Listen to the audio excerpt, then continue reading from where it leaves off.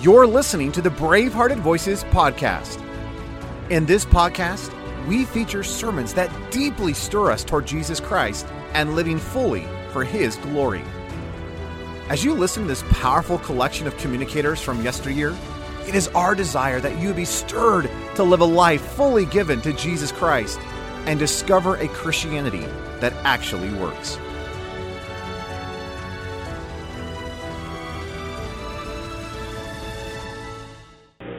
Our Father, we're grateful tonight for this privilege of coming into your presence. We're so glad we don't have to build an altar. We don't have to shed the blood of bulls and goats. We thank you for the blood that shall never lose its power till all the ransomed church of God be saved to sin no more. We thank you for our high priest, after 2,000 years in your presence, still living to make intercession for us. Lord,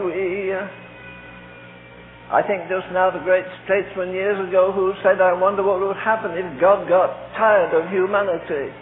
Lord, we wonder what would happen if you suddenly withdrew your power from your church, if you haven't already done that. We've blundered in blindness. We've been so satisfied and content. Lord God, we've not moved on. We've not possessed our possessions. We're not mature yet. We're still infants. And we cannot inherit our rights in Jesus Christ until we become the true sons of God. Breathe on us, breath of God, tonight. Lord, wedge us in somewhere between infinity and eternity tonight. Lord, do what we've never seen you do before. Give us ears to hear and give us willing hearts. Lord, we're in the midst of we're a little colony of believers in a world of 5 billion rebels and sinners. They love darkness more than right. They love wrong more than right. They love pollution more than purity. They love to live in a state of constant rebellion against laws. They trample underfoot your laws. Lord God, we thank you for your mercy, even with America today.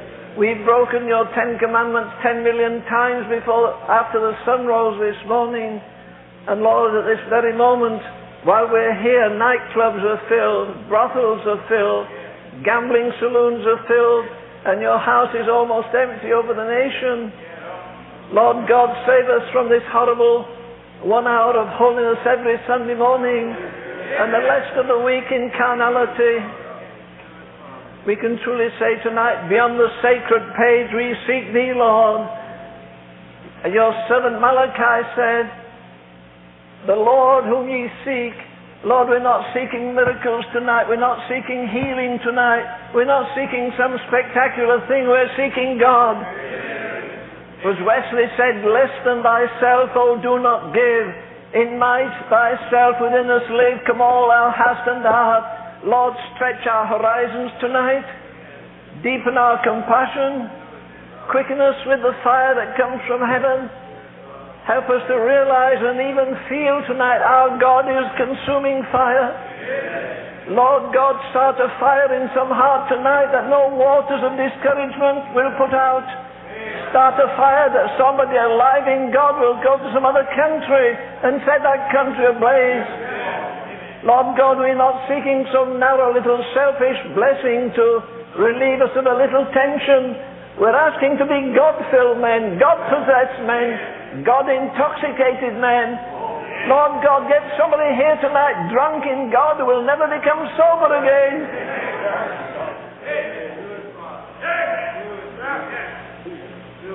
Lord, we can't play games. It's too late.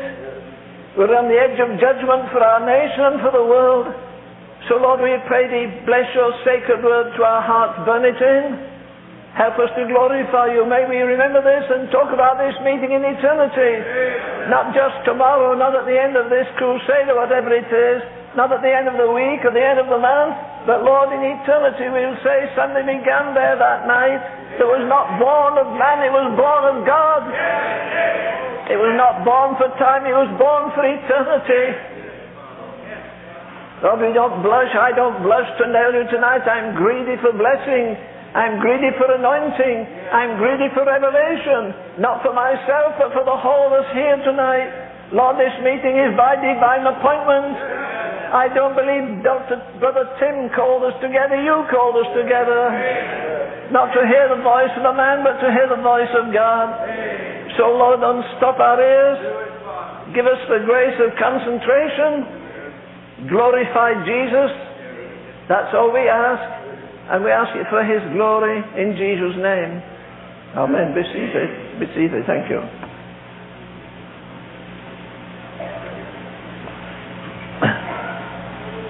As our brother was singing tonight, I thought of a meeting I went to quite a while ago, and the director met me when I got there, and he said, "You'll be speaking tonight." I said, "Well, that's okay."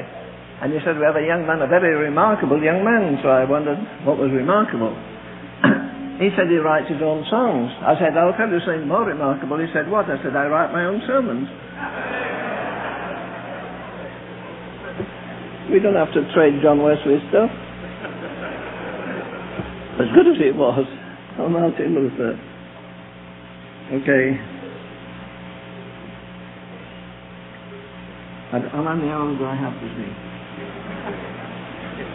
Shall we take a break at midnight? Will that be all right, Brayson? Good. Don't tempt me. Okay.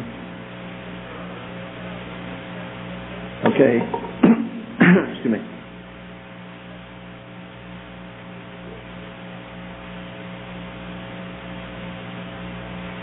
I've had a habit for at least 60 of my 83 years of gathering books. I don't have many, maybe I have 3,000, that's not many. I have two friends who both have 25,000. But I'm just thinking of the many volumes of biographies or autobiographies which I like so much, written in 2 volumes. For instance, there's a very wonderful life of the founder of the China Inland Mission, Hudson Taylor, a big fat volume. Number 1 is The Growth of a Soul, explaining the expansion of the young man's personal relationship with God. The second one is The Growth of a Work, explaining the expansion of the work when he went to inland China without money and saw a marvelous revival of the Spirit of God. There are 2 great volumes written by Begbie on the life of William Booth, the founder of the Salvation Army. And there are many other wonderful life stories I'd like to tell you about, but I need the time. But only God could write the life story of a man in 2 words. One of the greatest men that ever crossed the bridge of time. He strangled the economy of a nation. The army turned out looking for a preacher. He shut up heaven so that there'd be no rain. He defied hundreds of prophets. He brought fire from heaven. He brought rain from heaven. He brought life where there was death. And yet his whole life is summed up about 3,000 years after he ministered in 2 words in the Epistle of James. He prayed. I wonder how many we dare write that as an epitaph for how many preachers. Maybe we have to write on their gravestones, they prayed not. How many of you men are known as men of prayer, I wonder? Not many. But then when it says he prayed, immediately after it says he prayed again, because he locked up heaven, and then when he prayed he released heaven. Otherwise we may have had no rain until today. He shut up heaven and he released heaven. But not only did he prayed again. Not only did he prayed before he prayed. You know, this story makes very real to me anyhow, that God's ways are not our ways and God's thoughts are not our thoughts. Look for a moment. By the way, I usually tell people I'm reading from the what version now? Bill Cook, what do I usually say, Bill? Oh yes, thank you. I'm reading from the Living Bible. Then everybody feels comfortable that you read for that silly revelation. You know, there are only 10 versions. 5 are wise and 5 are foolish. Did you get that? I'm just checking to see if you're sleeping. It's warm in here. But I'm not preaching from again that version tonight. I'm preaching from the Living Bible, yes. No, I'm preaching from the NIV tonight. The never improved version, King James.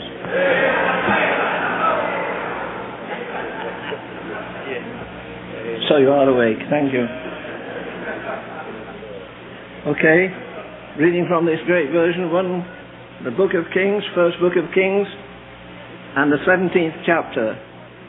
And Elijah the Tishbite, who was of the inhabitants of Gilead, said unto Ahab, As the Lord God of Israel, before whom I stand, there shall be no dew nor rain upon these years. Listen, according to God's word. He didn't say that. What did he say? He said, according to my word. You see, there are areas in faith, obviously. Many of you read about, how many of you read about something, somewhere he read something about Smith Wigglesworth? Did you ever read that, some of you? Well, he wasn't a Baptist, so I won't tell anybody you raise your hand. He was a Pentecostal, isn't that terrible?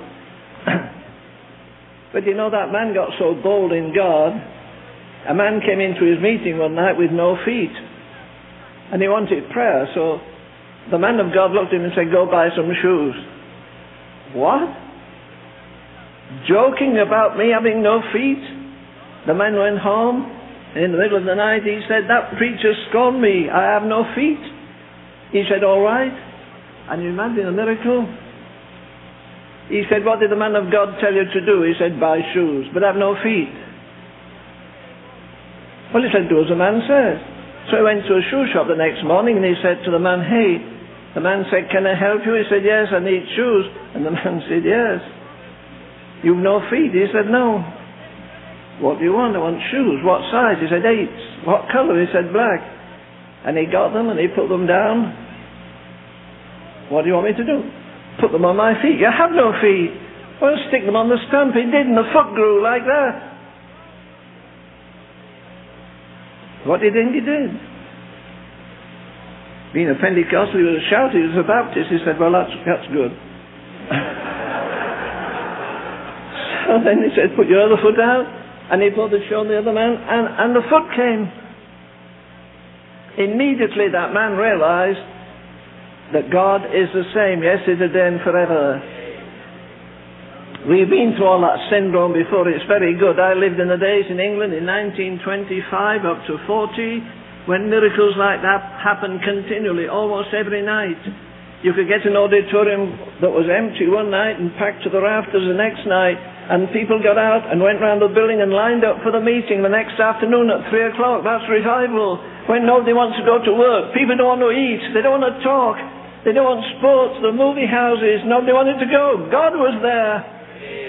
You see, we've got to get to the place again where I believe God is the same. Our God is a consuming fire, and you never have to advertise fire, whether it's physical or spiritual. You've got a bumper sticker on your car with a silly doll at the end smiling, smile, God loves you. Put at the other end, your God is a consuming fire. You maybe lose your car, but you maybe win somebody to the Lord anyhow. But God is a consuming fire. And the reason billions of people are going to hellfire tonight is the church has lost Holy Ghost fire. Do you know what? I believe this meeting is the most important meeting in America tonight. It is not. I'm a fool to be here. I don't have time to come. I'm 5 years behind on 2 books I'm trying to write. I could have gone to a conference this week. Boy, would they give me a check this size. Why get a check that size when Tim will give me one that size? I made a promise and I kept my promise. I made a promise to God weeks ago that from then until Christmas I'm not going to be public. I'm not going to take invitations. And then Martha said, you promised? Brother Timley? I said, well, I'll go because I made a promise. Then on the 24th of this month I'm going to the Little Baptist Church there in Common Ground on the Sunday morning. Apart from that, unless Brother Racy chases me, I'm not going anywhere till next year. I'm going to get away with God and be quiet and hear God's voice. We're living on the edge of the greatest disaster in history. Look at this for a minute. I'm of the inhabitants of, we don't care a hill of beans where he came from. You don't know his pedigree, you don't know his father, you don't know his mother, you don't know his nationality hardly, at least you don't know where he came from. You can't find thieves He said, Tishbite, where's that? You can't find it on a Bible map. But there he was. But I say God's ways are not our ways. Why? What does it say here?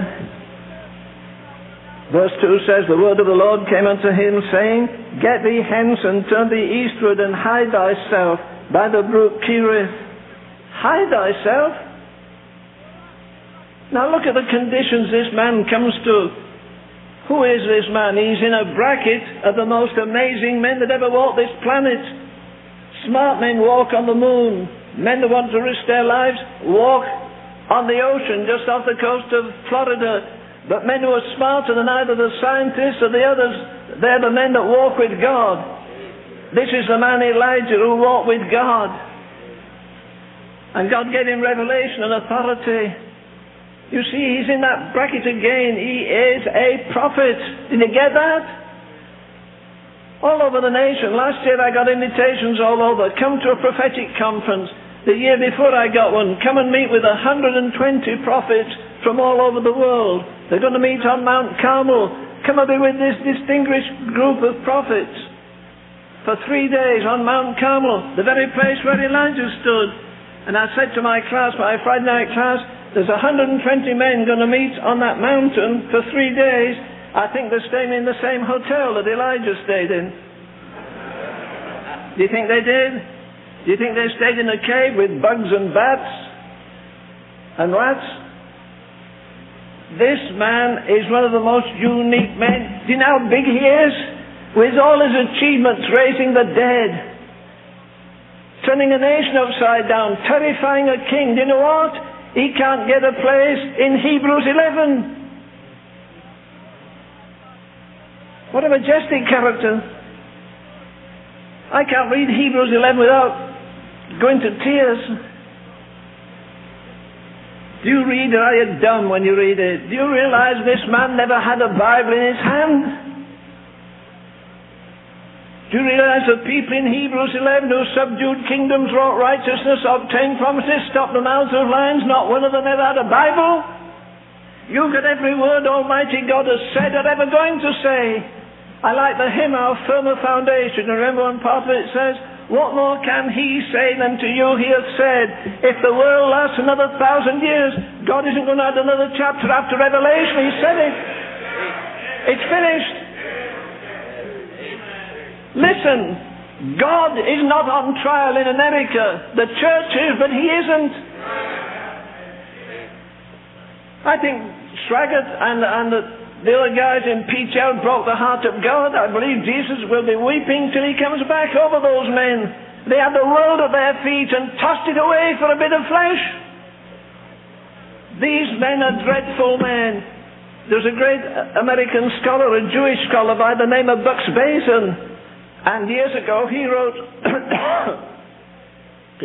a very wonderful exposition on Isaiah, or Isaiah if you like. I'd like to have met that man, but he's long since gone ahead of me. But Bucks Basin says this about a prophet. The prophet, by the very nature of his calling, is a tragic figure. He has a fierce loyalty to God, and he has a broken heart over the sin of the people.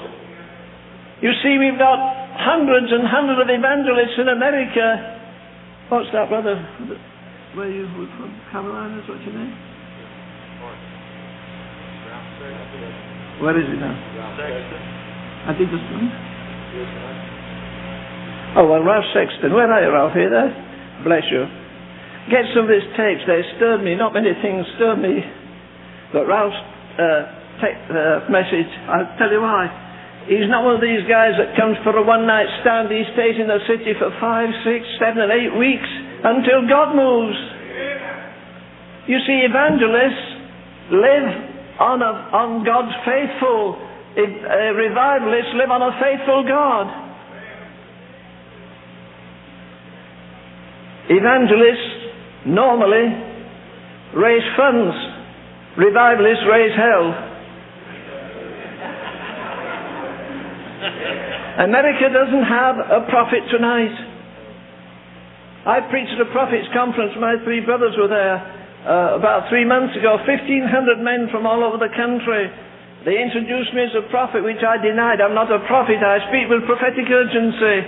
because this is the most difficult hour in American history. It's not only the most critical hour in American history, it's the most critical hour in world history. By 1990 to 1992, America will have changed and it will never change back. What's the Minister of Education called? What's Bennett? Is that what? Who is it? You know what he said on the news this weekend? He said, listen, we're moving in a new direction. Things are going to change. Now here he is. He said, you know what? The white man's supremacy in America is finished. By the year 2000 to 2005, the number one population in America will be Hispanic. He didn't say that, I had this on. Number one population in America is Hispanic, number two is black, and number three is white. Number one language will be Spanish, number two will be English in the year 2000. So get your kiddies at least to be bilingual. We've had our day of privilege. I think the day of the Gentiles is fulfilled, Bracy. Do you think that? We've had the majority, we've done as we like, but that's over. But look how this man comes to see. This man is a tragic figure. He comes to an atmosphere that's sold out to sensuality, idolatry, wickedness, violence, corruption of every kind. Let's run down this thing a minute here. In the same chapter 17, it says, in verse 30, Ahab the son of Omri did evil in the sight of the Lord above all that were before him. All right, 50 years before Elijah came onto the stage, the most beautiful nation in the world, the most powerful in the world was Israel. But they got corrupted very quickly after the dividing of the kingdom. There had been an evil king. After him came a more evil king. The second king was more evil than the first. The third was more evil than the second. The fourth was more evil than the third. The fifth more evil than the fourth. The sixth more evil. Because he exceeded the iniquity, all the aggregate iniquity of all the people. This one King Ahab defied everybody. He loved everything that didn't have virtue. He loved everything that was vile and corrupt. And it tells you what he did. In verse 33 it says, Abraham made a grove.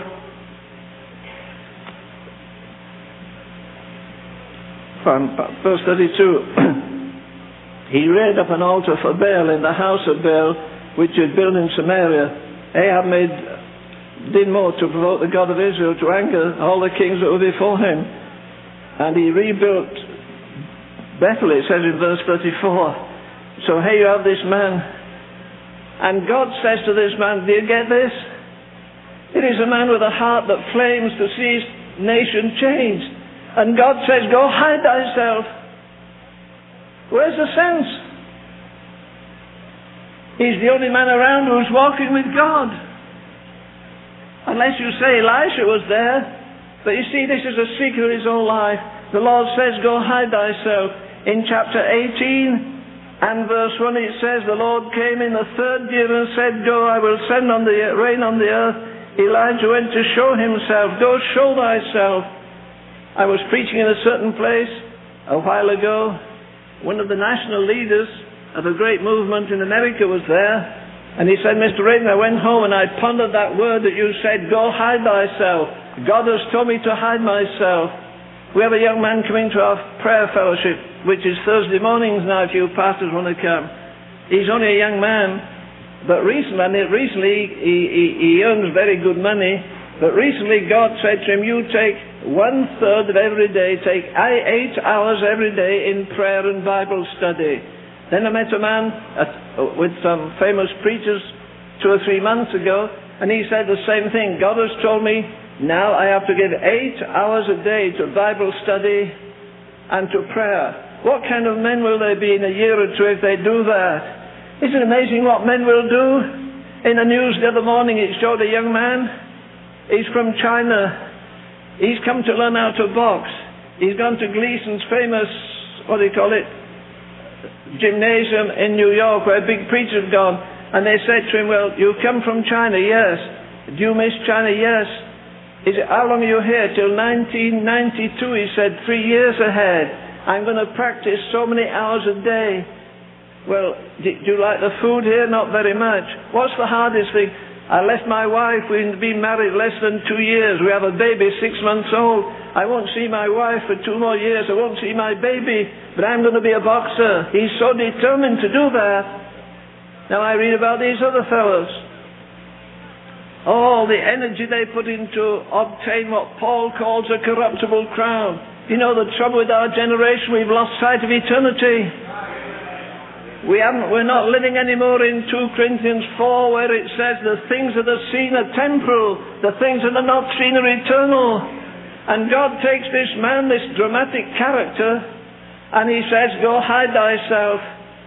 And he goes into a cave. What do you think he did? Again, he wasn't studying botany, he wasn't studying rats. What did he do? I believe he prayed. Do you realize where this man is living? He's living right after the glorious days when the Shekinah glory of God used to fill the temple and it's there no more. We don't see the Shekinah glory. Most of us don't even know what it is. We don't want it. We're happy to have little meetings. We're happy because we don't drink and smoke and swear and do some lousy things. But where are the God-filled men? Where are the sanctuaries where the presence is pregnant with deity and people move out and they don't talk when they leave and they don't light up cigarettes? They know they want God. So God has to get this man alone. And that's a hard thing. No man will ever be great for God unless he gets alone. Do you realize Moses, a third of his life, was on the backside of the desert? Read the 7th chapter of the Acts of the Apostles. He was a genius. He's learning all the wisdom of the Egyptians. He could maybe speak 10 languages. Before he gave the world the 10 Commandments, he had made the laws for Egypt, the greatest nation in the world at that time.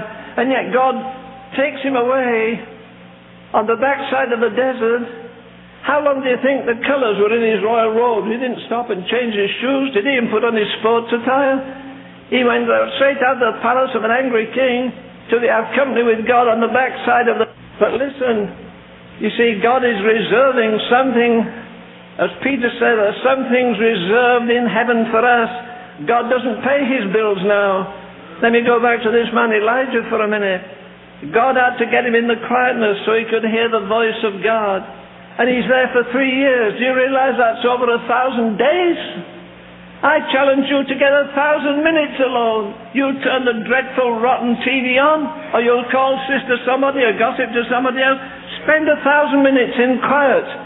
Without any noise. Listen to God and see what God says. Can you and I take 1,000 hours? Sometime when you have a vacation, instead of going to see these and see the others, go get quiet, go in a motel and say, I'm going to fast and wait on God for a number of days, a number of hours, a number of days. So this man goes, and for 3 years there he is. I don't believe when this man went out from the busy life he had, he left a calling card, or forward my mail, or send me some food, or ask all the people that love me to send me food. If there's no food, send stamps, and if they can't send stamps, send me money. This man is under orders from God, and he moves. He only moves when God says go. He doesn't ask any questions.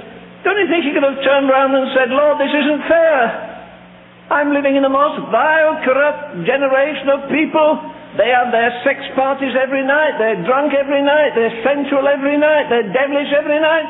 They're just like the people here in Dallas tonight. It's as corruption as lousy as New York. But it doesn't trouble us. We're a broken nation. We've more homes broken with divorce. We've more children's hearts broken over parents who are divorced. We've more broken minds with drugs. We've more broken bodies with drink. America is held siege tonight like England and the rest of the world. We're held by debt and disease and drugs and devilry and witchcraft, and we've no power. The greatest thing we need now is men who touch God. We've touched everything else. Isn't it silly to say the best way to fight crime is to build new jails? So that the best way to get healthy is to give everybody a free casket. Isn't that wonderfully logical? You see, everything's out of control. The economy's out of control. With its trillions of dollars in debt, everything's out of control. Vice is out of control. We don't know what to do with the crime. We're trying to find an answer. We don't need a nation to destroy. I don't believe Russia's going to send bombs into this country. We're going to kill ourselves. We're on a mission right now to self-destruct. I read this week that at least 100,000 people with AIDS in America who are known, and there's many more that are not known. But look, again, is this man equipped? What's he doing sitting in that rotten, old, filthy place? Look at the rats. There he's looking every day. He doesn't run out and say, Lord, please don't let anybody kill the little bird that's been my breakfast. He wasn't trusting the bird, he's trusting God. Most of the evangelists today, they don't trust God, a faithful God, they trust God's faithful. There's a big difference. You can tell when a ministry runs on money instead of faith, it screams over TV, send us money, or we'll have to go off the air. Well, help God. Don't send money, let them go off the air. Be the biggest blessing in America if they went off the air. If God doesn't get them off the air one way, He'll get them off the other way. This is a crisis out in America. Our nation is doomed, and our neighbors are damned, and we don't care. Two things are always very, very pregnant in revival. Number one is a prayer meeting. Number two is a street meeting. Do you realize the revival that shook England from centre to circumference under the Wesleys was never in a building, it was always in the streets? Do you realize that when the power of God was in the early days of George Whitefield in this country, the people stood in snow up to their knees for 2 or 3 hours to listen to him? Do you realize the difference between just playing church on Sundays, as good as we are? Your pastor hits all the bases. You all went to church yesterday because you knew you didn't hear spiritual nursery rhymes. You have a nice little pastor, he never upsets you. God pity him. You ought to preach. Some days you'll go home blazing mad. I think some of you will tonight. At least I prayed you will. You're going to get hurt tonight. You're going to face issues tonight, not because of me, but because of God. It's later than we think in America. We haven't much time left. By the year 1992, what? Oh, they're going to have what? European Common Market is going to have, what do you call it now? A universal money system, and it will be greater than the Japanese system. Japan's going out of the picture. Europe's coming into the picture. America won't be in the picture financially. In every other way, we're going to be made to cast ourselves on God. I was reading today, listen, Ezekiel 14, let me read it quickly. The word of the Lord came unto me, it says in the 14th chapter of Ezekiel in verse 12, the word of the Lord came unto me. Now listen to verse 14, listen very carefully. Though these 3 men, Noah, Daniel and Job, are in it, that's if they pray, they will not save anybody but their own souls. Look again in verse 16. Though these 3 men were in it, as I live, said the Lord God, they shall not deliver their sons or their daughters. They only shall be delivered. And verse 18, though these 3 men were in it, as I live, saith the Lord, they shall not deliver their sons or their daughters. It goes down in verse 20 and yet says the same thing. And yet verse 22 says, yet behold, therein shall be left a remnant that shall be brought forth both of sons and daughters. In other words, there comes a time when God turns away from us. He's been calling us, we won't listen, and we'll call him and he won't listen. In America, did God love the children of Israel? Why did he cut them off in Malachi? And Malachi to Matthew, 400 years of darkness without any spiritual light.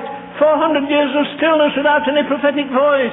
Listen, we're much nearer judgment than we realize here in America.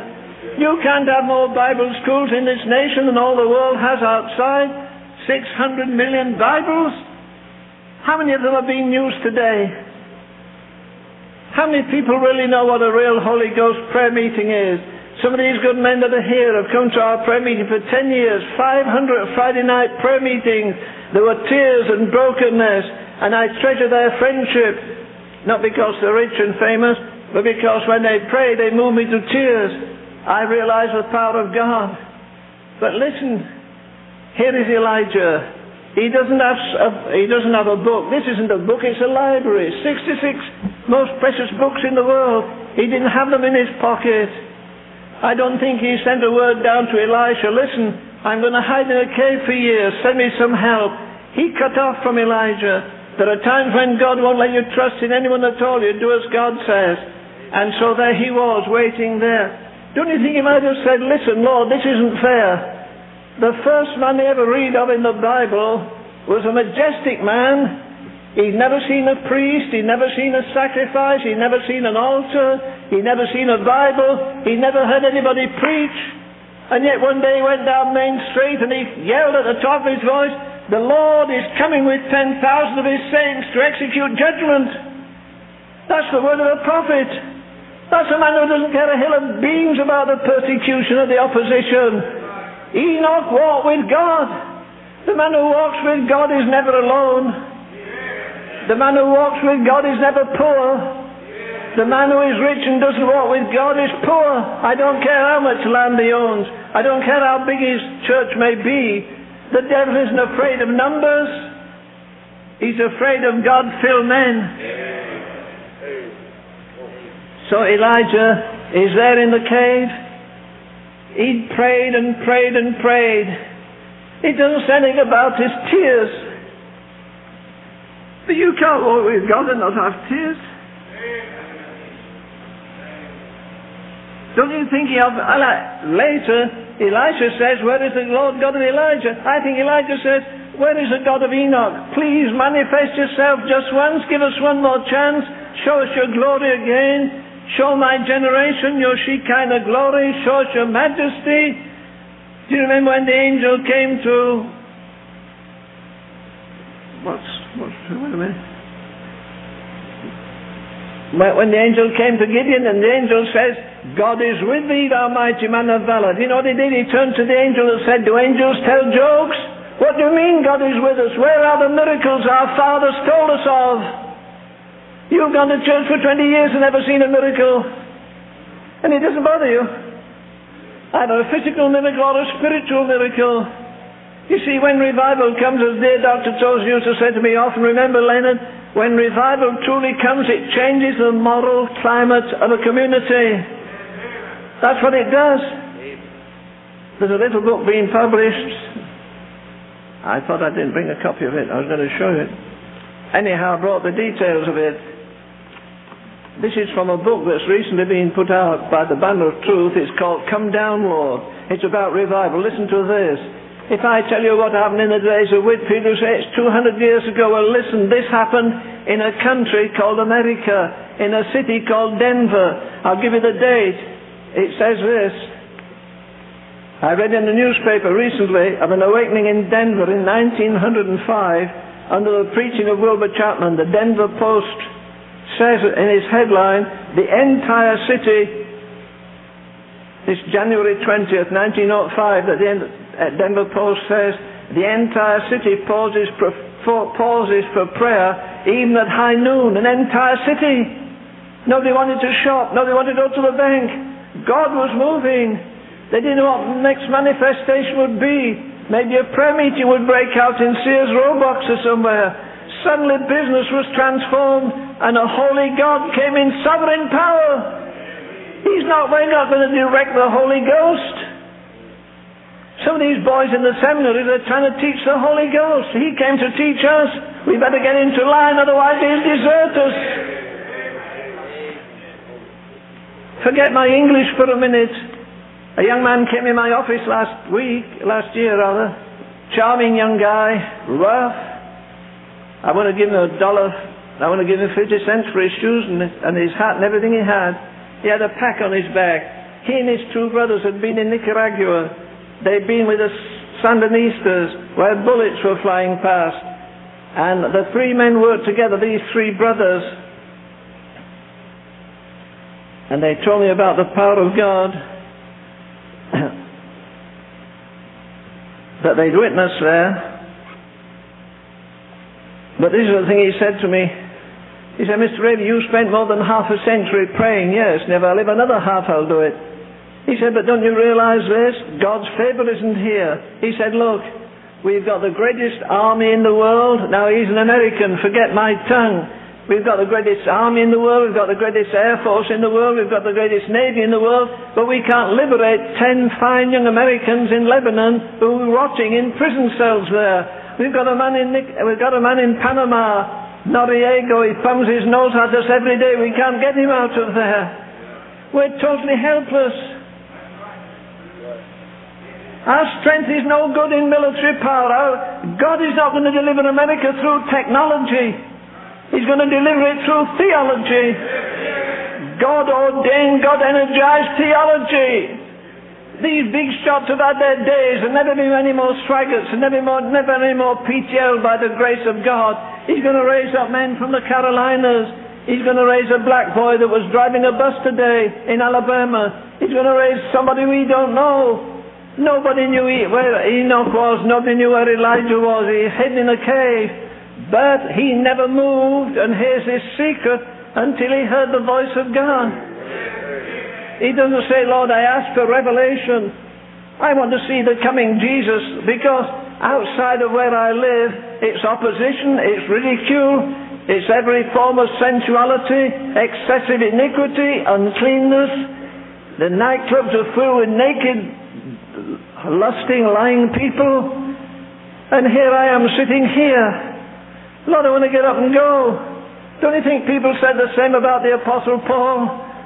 Somebody comes on a tour and they say, who's in that prison cell there? It's a man by the name of the Apostle Paul, or by the name of Paul. Maybe they didn't call him St. Paul then. It's a man there in the backside of a prison cell. A prison cell running with rats. A lousy prison cell. And here's one of the greatest men that ever lived. My brother here teasing me when I say he had a colossal intellect. I believe Paul was the greatest genius that ever lived outside of Jesus Christ. But there he is in a prison cell. Doing what? Writing love letters to the Philippians. Writing love letters to the Thessalonians. Writing love letters to the Romans. Dear God, what's he doing there? That man can raise the dead. That man can cast out devils. Get up and get going. You see, we're activists. We're all busy. Busy doing nothing. I guarantee most of you preachers, when we went to bed last night, not a demon in hell was terrified. He said he's been asleep all day anyhow. Let him sleep all night. Some of you guys want to be famous in your denomination. Forget the denomination. Maybe it's an abomination. Get to the place where all that matters with you is you're filled with God. Your heart is filled with the love of God. Your eyes are filled with the vision of God. And your will is filled with the will of God. Listen, what we've had in evangelism in the last 25 years has not moved America. We're more sinful, we more divorces, we more sex, we more crime, we more AIDS than we had 25 years ago. Our $1 million crusades haven't done anything. Why in God's name do preachers need $1 million homes, $1 million swimming pools, $1 million aeroplanes? What good is it? I'd rather have no shoes and nothing to eat with the anointing of God than have all these creature comforts that men have. Since when has Almighty God, the devil, been afraid? Listen, I'll tell you what the power of God is. Don't ask for it unless you mean suffering. Today we want a painless Pentecost. There isn't such a thing as a painless Pentecost. Pentecost in the Bible meant persecution, pain, privations, poverty, and prison. Oh, there's a Pentecostal preacher in prison now. He should have died 100 years. Do you want a testimony that will kick you out of your pulpit? Or are you trying to preserve your little wife and children? And listen, I've lived without income, as it were, for 66 years. I've never sent out a newsletter. My precious son has been on the mission field 30 years, never once asked for a dime, and he's 5 children, and he has to pay for his 10 radio stations a month in advance. He can't come crying, I'm behind, I'm behind. I wish those guys would get so far behind to get lost. But listen, I'll tell you what, we're going to have to prove What we've taught in theology, we're going to have to eat it before very long. We're running into a crisis in America unparalleled in American history.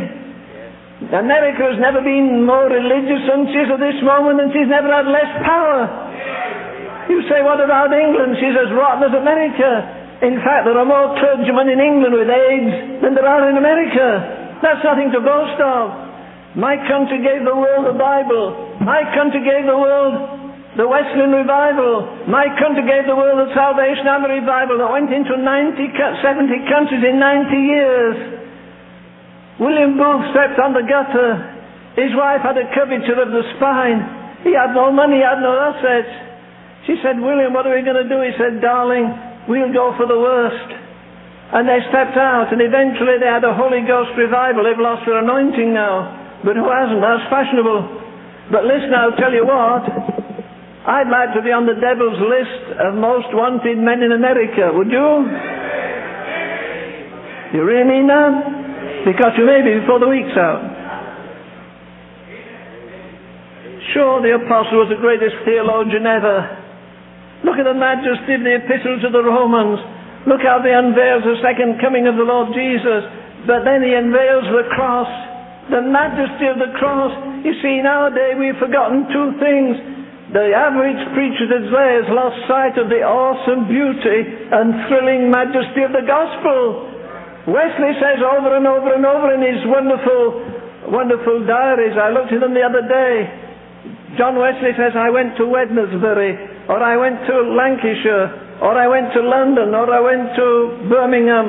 And what did he do? He said, I offered men Christ. We don't offer men Christ. We offer forgiveness. We offer pardon. We offer peace. We offer prosperity now. Forget it. Let's get back to the old rugged cross. There's no substitute for it. Jesus said, if I be lifted up, I will draw all men unto him. We're not preaching Christ. Listen to Charles Wesley. Charles put his brother's theology to music. Charles Wesley says this, my heart is full of Christ, not my head is full of theology. My heart is full of Christ and longs this glorious message to declare. Here you have a young man, a brilliant scholar like his brother, teaches in Oxford University. So what happened? One day, the old Mother Wesley, she's a wonderful woman. She has 17 children. That doesn't make her wonderful, but she has 17 children. She found a copy of a little book which has been republished fairly recently. It's been published more than any other book in England except the Bible and Bunyan's Pilgrim's Progress. It's called A Life of God in the Soul of Man by Henry Scougal. Listen, being born again isn't giving up lousy habits. What's the good of having your name on a church roll? You may as well have it on an egg roll. I'd rather have the egg roll. It's better taste in it anyhow. Do you know what? Here's a book you've got to get, you preachers. Getting Evangelicals Saved. Isn't that a job?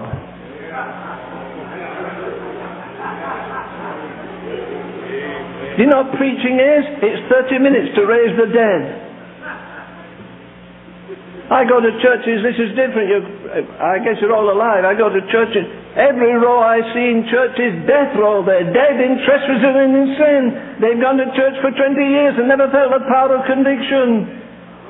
We've lost all sight of conviction and the power of God. It's all psychology. Listen, you can rub two ice cubes together from now till you die. You'll never get a spark. And if you're rubbing your theology on the psychology, you'll die dead too. There'll be no fire. But listen to what this says. I want you to get a copy of this, written by a friend of mine, Paris Reed. I hope you get him sometime, Brady, at your church. He's a fabulous preacher. He's been a missionary for 30 years. Let me get this for a moment and read it to you, if I can find it. Here it is.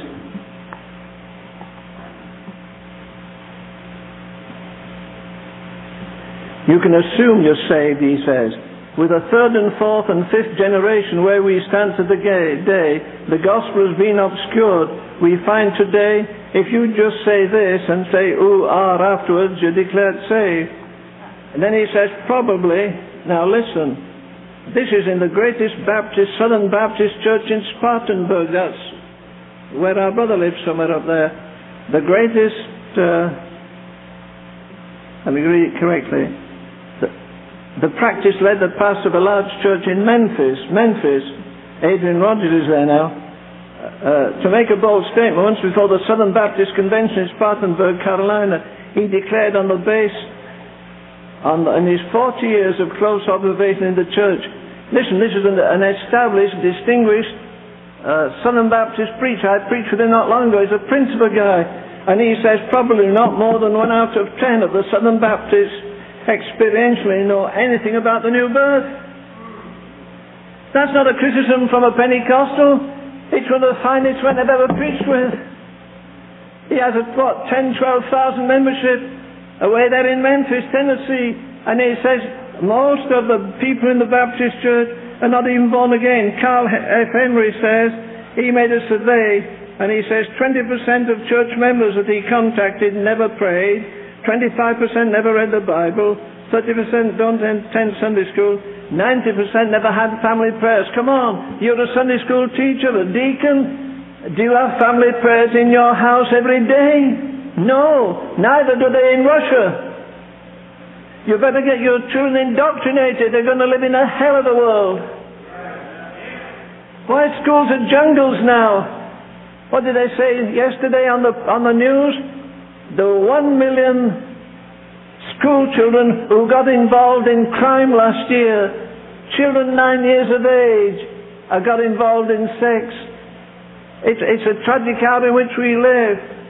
The world is broken, people's minds are broken, families are broken, hearts are broken, bodies are broken, nerves are broken, but the church isn't heartbroken about it. We couldn't care less. When did you last end your prayer meeting in tears? Why, dear God, you've got a daddy and mummy not saved. Oh, but my son-in-law is a preacher. Will that be a comfort when they're in hell? You know, one of the agonies of hell will be they'll see straight into heaven. They'll see daddy and mummy at the marriage supper of the Lamb while they're burning in hell forever. And they'll be turning daddy and mummy's name over. How do I know? Because Jesus said there was a man, and it's in Abraham's bosom, and there's a man in hell, and he sees Abraham, he sees David in the bosom of Abraham, typical of heaven. And so from the blackness of hell, he could look into heaven, and he could see that man in comfort. What an agonizing thing. Some of you people, you care more about your Sunday school children than your own children. You take more concern about ruling the church than ruling your own house. How many of you men are really king in the home and priest in the home? I better get off there. Except on the next page it mentions that Dr. Tozer says just about the same thing. He says, in my denomination, which is Christian Missionary Alliance, he said Dr. Tozer made the same sad observation among evangelical churches, including the society of which I'm a part, and he was the leading preacher in the Christian Missionary Alliance. He says in the churches and the society of which I'm a part, probably not more than 1 out of 10 know anything experientially about the new birth. It's exactly what the Baptist brother has said, isn't it?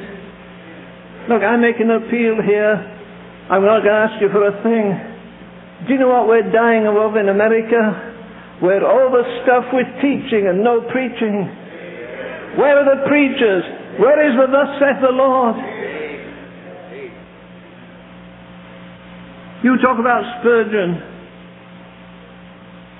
I was having a meal in a house in 1937. I went for a snack in a very gorgeous home full of antiques and Persian rugs and everything else.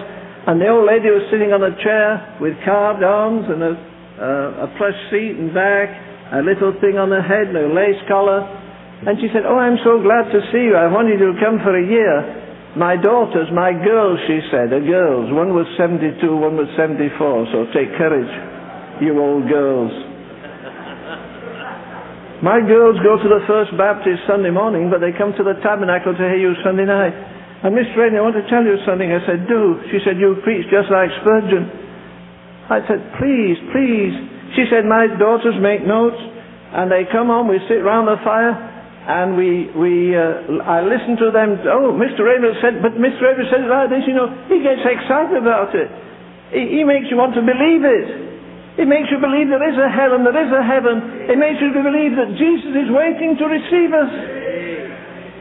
And she said, when they're talking like that, I say, Spurgeon used to do that. And I said, dear lady, I just realized you are 95, aren't you? She said, yes. Did you hear Spurgeon? Oh, hear him, she said. He was wonderful.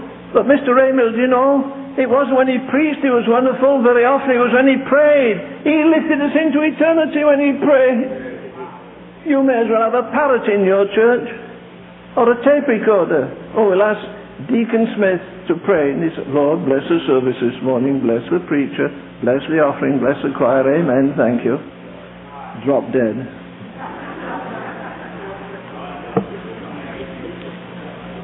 Listen, you ought to have so lived in eternity for 5-6 days in the week. You're glad to come down to earth and share what you've seen.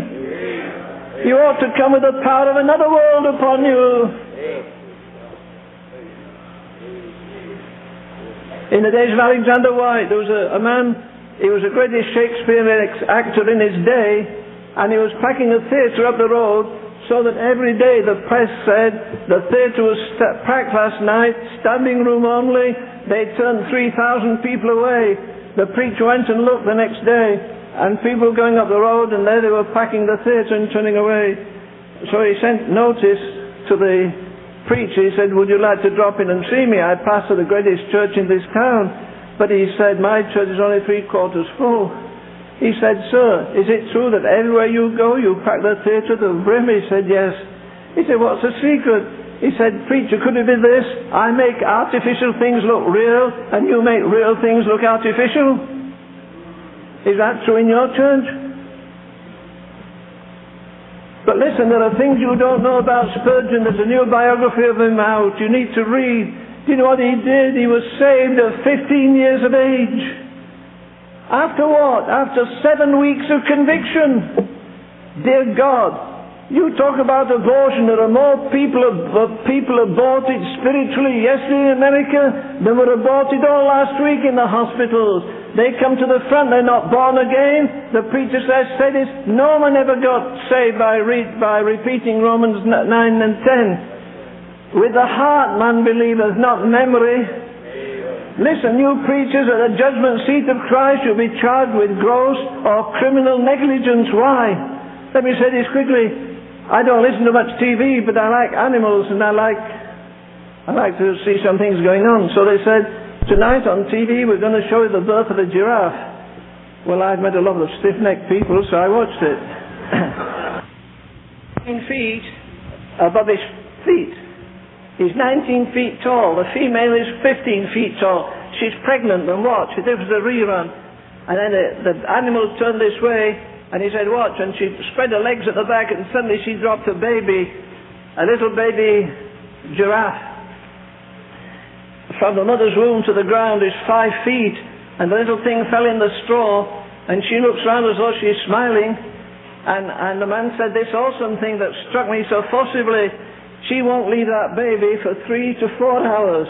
She'll lick it clean. She'll wait. And he said, now watch. And he kept watching. Once or twice it tried to get up. It rolled over this way, rolled over that way.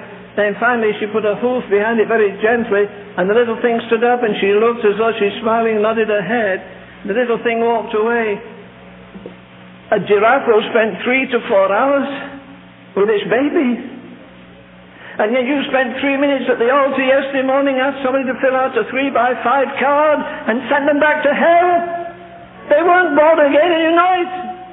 But you do it every Sunday.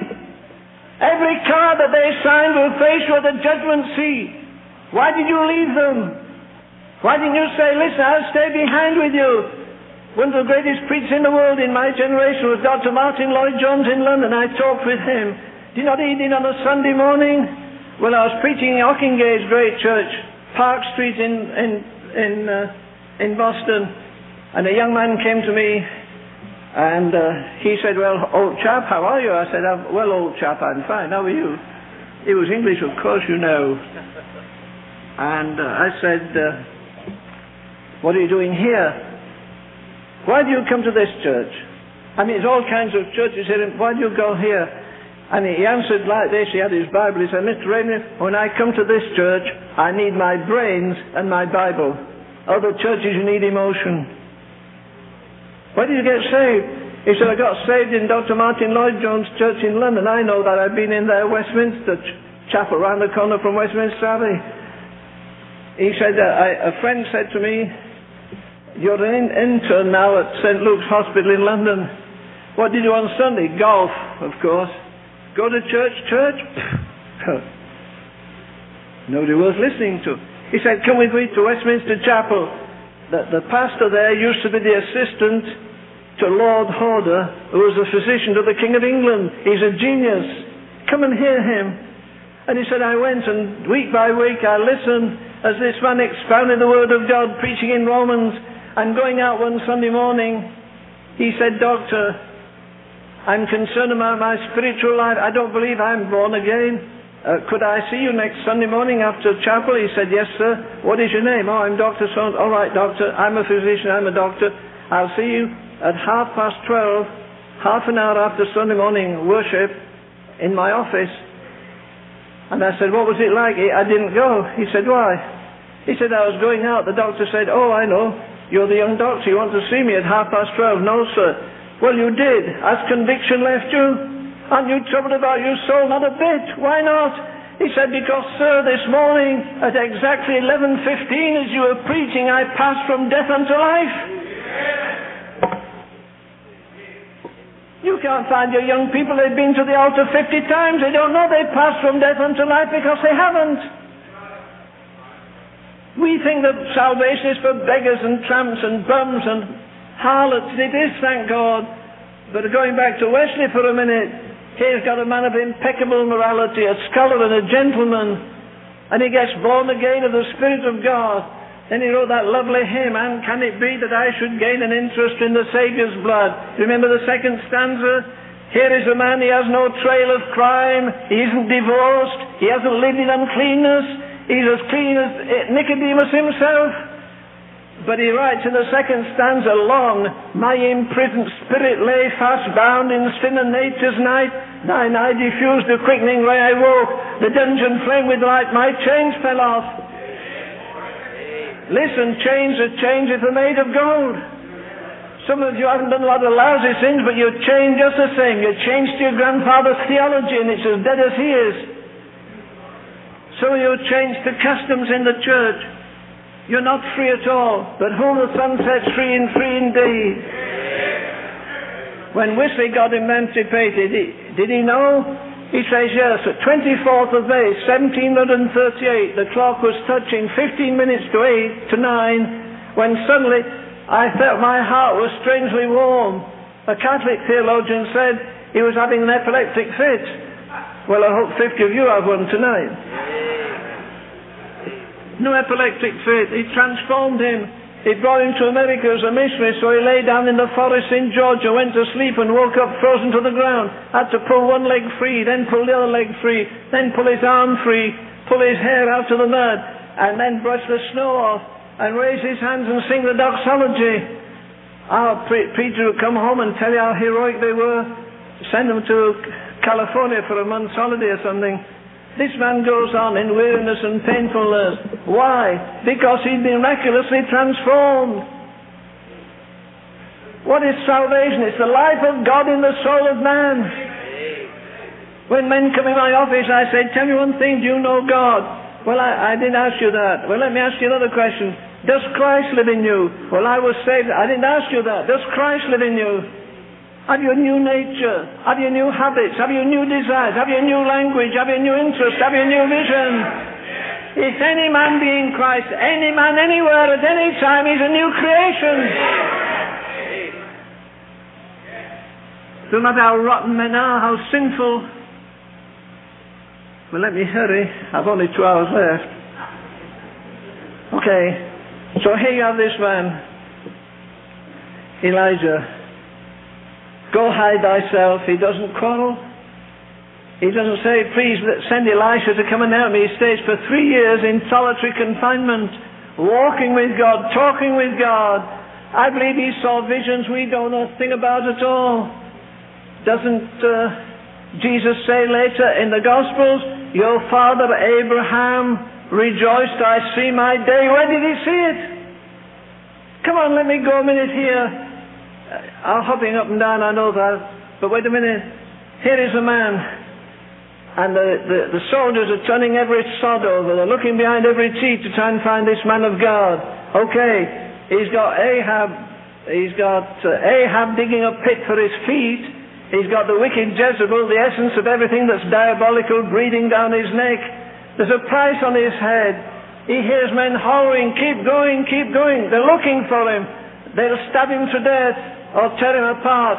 Do you think in that crisis moment that man ever dreamed he'd stand on the Mount of Transfiguration with Jesus? Do you? I don't. You see, God doesn't lay all the prizes in front of us. If I could push the door of heaven open an inch and let you see in it tonight, you'd never backslide, you'd never lose your fervour, you'd never lose your vision, you'd never get selfish and cantankerous, you'd never be whining because you're not enough clothes to wear, enough things to eat. We don't see into eternity. Your father Abraham rejoiced to see my day, so he turns his back on all the wealth of the greatest nation in the world. Okay. Elijah stands on the Mount of Transfiguration with all the angels looking on and all the demons looking on. There is Jesus in all his majesty, and this is the little man that was running in front of Ahab. This is the man that stood before the hundreds of priests. This is the man that called fire from heaven. This is the man that raised the dead. Don't you think that few minutes he had with Jesus on the Mount of Transfiguration eclipsed everything in his life? What about Moses going up the hill? His garments are torn. He's been running after sheep so often. He's sick to death of eating the same old meat and stuff every day. And now he hears a noise in the valley. It sounds like thunder. It isn't. It's the children of Israel murmuring against him because his sisters turned their back on Moses. His brother, who's supposed to be the high priest, has led people into nakedness and dancing and sin, and Moses is crushed. He's left behind the wealth of the greatest empire in the world, and here his brother fails him, his sister fails him, and everybody in the valley is grouchy about Moses. They're not getting the right thing. Do you think at that moment he ever dreamed that one day in eternity that whoever conducts the music there, Gabriel says, stop a minute, we're going to sing the Hallelujah chorus better than Handel ever dreamed of it. And the whole creation joins in the Hallelujah chorus. Then it says, wait a minute, we're going to sing something more glorious than that. What are we going to sing? And there's Moses standing with 50 billion people. And suddenly, Gabriel says, there's Moses. Listen, Moses, I know you had it rough, you got out of Egypt, you were terrified, but listen, you enjoy the Hallelujah chorus, yes, so well listen now, we're going to sing the song of Moses and of the Lamb. What will it be like? Do you think they're worrying about his blistered feet? Do you think they're worrying about his brother who backslid? Do you think it'll be about all the priests that failed him? Of course not. There's a hymn that says, the eternal glories gleam afar to nerve my faint endeavour. So now to watch, to work, to war, and then to rest forever. You know, it's going to be glorious. Eye hasn't seen or ear heard, but God has revealed it to us if we walk with him. Sometimes I go to bed at 9 at night. I get up at midnight usually. Well, some nights I've not been in bed an hour. I feel the bed's burning. My heart's so full of joy and ecstasy. I go in my office, my sweet, precious Martha, come at 2 o'clock and say, Lynn, are you coming to bed? Oh, I won't be long. You always say that, she says. I'm going to keep saying it. Cheer up there. And then I maybe spend another hour. Do you know, I'll tell you what, I believe, Brother Bracey, only the last 5 years has Christ become as precious as he become. I've never seen things as I see them now. We're so earthbound, we so see the things that are seen that are temporal, not seen eternal. Okay, here's a book called Take Your Glory, Lord. Where's... Bill, you had a copy of this. Did you give me it back? You did, you're sure? Because I couldn't find it today. I didn't think you sold it. But listen, I'll tell you why I have this. You can't buy this. I won't sell you this for $100.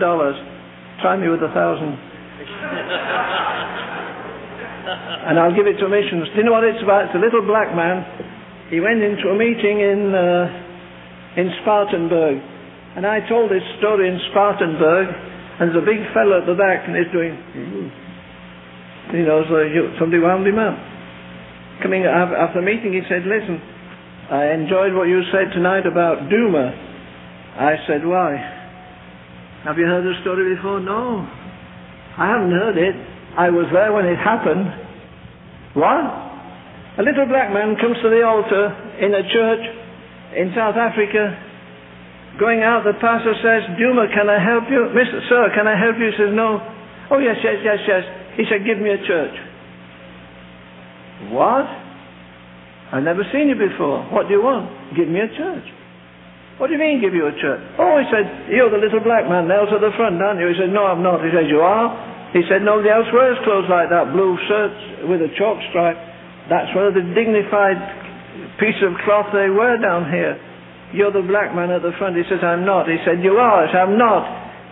He said, what do you mean you're not? He said, the man that went to the altar died. I'm a new man. Sounds as though he got saved the old-fashioned way, doesn't it? He said, I'm a new man. Some weeks after he went and he said to the pastor, oh, you're the man that wanted a church, yes. Where have you been? I've been away for 5 weeks. Where? He said, you told me you couldn't give me a church. I walked up the road. I found a path in the forest. I followed the forest path. I went to a stream. I found a cave. I put a mark on the cave. I stayed there 21 days and 21 nights and said, Lord, you make it very clear to me if I am to be a preacher. And he said, the Lord, after 21 days and nights, said, listen, you're called to preach and you're called to heal. That's pretty hard for a Baptist to take, isn't it? It's far better to let them die. People say, our pastor doesn't believe in healing. I say, I saw him in hospital the other day at a woman's bedside. What was he praying? Lord, take this woman's life quickly? No, the church is praying for her. You don't believe in healing. Be honest about it. Okay. So what happened? Duma went round. The sick were healed. And before he raised the dead. People ask me, do you pray for the dead? To say, no, I preach to them. He prayed over the dead. I told a world-famous preacher who lived a mile away from me, I said, you need to read this. He read it. I said, what do you think of it? He said, Len, I can't take it. Why not? He said, it's not documented. It's all right. He said, Miss Kuhlman said that, but a lot of things she couldn't document. He said that story of Duma has been stretched. Okay. 2 years ago, a man knocked at my door. And I said, hey, good to see you. For the moment, I didn't get who he was. Then they suddenly realized he's a famous evangelist from South Africa. And I've forgotten his name, my dear mother's way. I can't hear you, sweet. Anyhow, it doesn't matter. Oh, thank you. Roger Vogt, thank you. Roger Vogt. I said, by the way, Roger, did you ever meet a man called Duma? He said, William Duma? I said, yes. I said, listen, I've got a book here. He raised the dead. He cast out demons. He did wonders.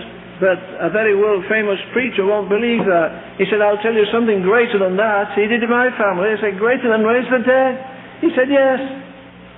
He said, a month before I left South Africa, that's 2 years ago, my daughter presented me with my first grandchild. What's miraculous in that? This is it. There was a knock on the door. I went, there's William Duma. Oh, Brother William, what are you doing at my house? The Lord told me in prayer last night, get on the overnight train. He'd come hundreds of miles because there's somebody very, very desperately sick in your house. He said, yes, my daughter's lying on the floor. We signed a paper. The doctor took a third of her brain away. And she's lying like a vegetable. She can't even make spittle for her own lips. And she's a vegetable. I want to pray for her. He said, all right. He went in and prayed. Nothing happened. He went in and prayed. Nothing happened. He went in and prayed again. Took her by the hand and said, rise in the name of Jesus. And immediately life came.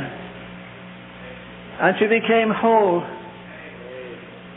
Became so whole with a third of her brain moved. And I said, what about this book? He said, I'll tell you the name of the hospital where the dead person was raised. I'll tell you the name of the atheist doctor who saw it.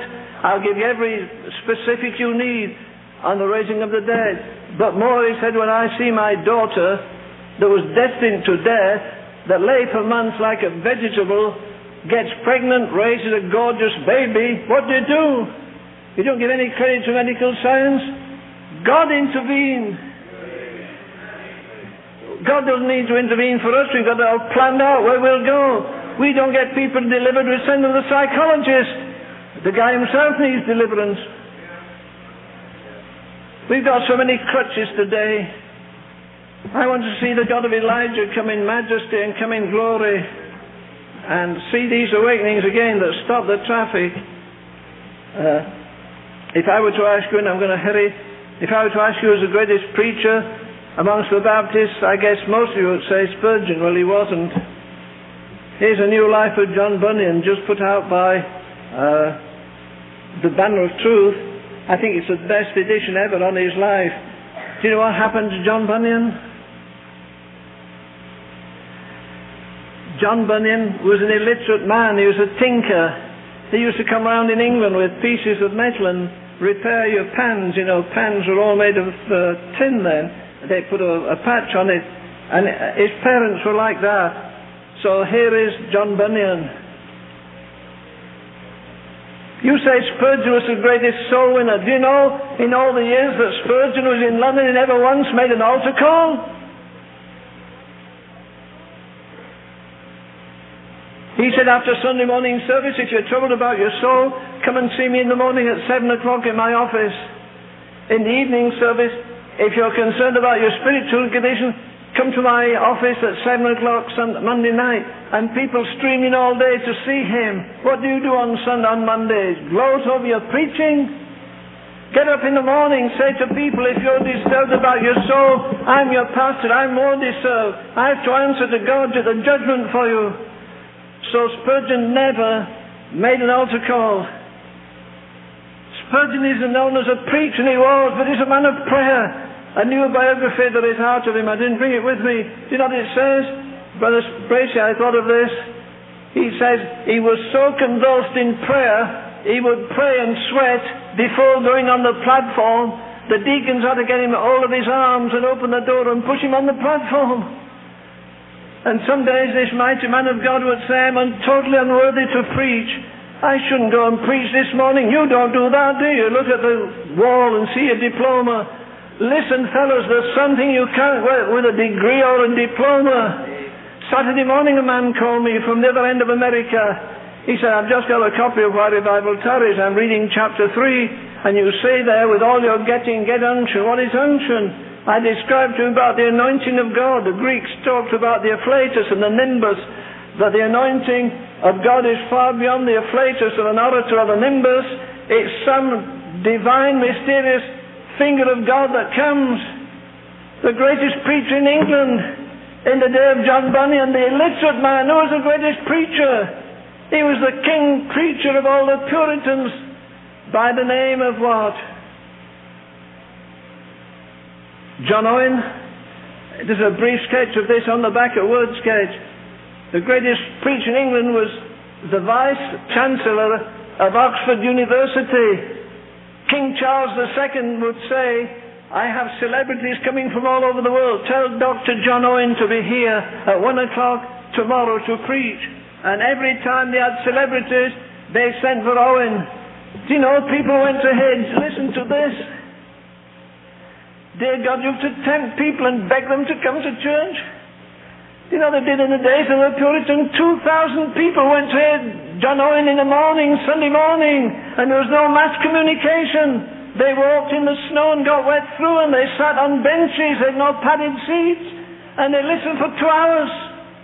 Dear God, our people can't listen 20 minutes. Of course they can watch a football match 2 hours. They can go and watch opera all night. Last year in Wimbledon, England, titled ladies were sleeping out in the street at the side of the tennis courts to get into the court. They're not concerned about the court of the King of Kings, but these beautiful dressed, stylish ladies could speak half a dozen languages, lived in mansions, came by plane and train.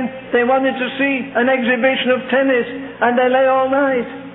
Dear God, you can't get people to your church for a half night of prayer if you keep the heat on and give them free sandwiches and all the rest. We've no hunger for God. And until we're hunger for God, hunger for holiness, hunger for righteousness, the taverns will still be filled in a jail. People say, Mr. Raymond, you don't realize every Sunday morning, every church in America almost is filled. I say, listen, wait a minute, I'll kill you with your own. I'll take your crutches and eat your head off with them. You tell me they come Sunday morning for an hour. Do you know the jails in America are filled every hour of every day for a year? Not 1 hour on Sundays every day. Your people don't care the nation's damned. Oh, they'll sing with their hand on the heart. So did those guys that have all gone to jail, that got all that money and spent it up on the, in the stock market. The guys that were doing all the inside trading, millions of dollars. They sang My Country 'Tis of Thee and all the wretched rhetoric, and it didn't mean a thing. Don't you sing where the whole realm of nature mine, you won't give up an ounce of anything for God.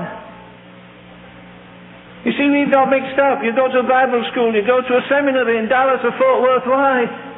To learn to know your Bible. Forget it. You don't need to know your Bible. You don't need to know the Word of God. You need to know the God of the Word. Elijah didn't know the Word of God. There wasn't one. He knew the God of the Word. And he never moved until God said go. God says, go hide thyself. He hid himself for 3 years, it says. On the 3rd year, it says in the 18th chapter. And then what? God said, go. Go what? Go show yourself to the king. The king's going to kill me. Well, you see. He doesn't care a hill of beans about that. But going back a moment there, what does it say here? The great Puritan Vice-Chancellor of Oxford University, John Owen, was told by King Charles II, why do you so frequently?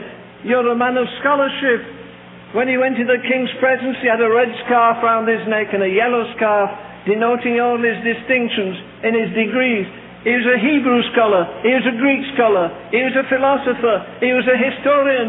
And here he goes to a beggar of a preacher that murders his English.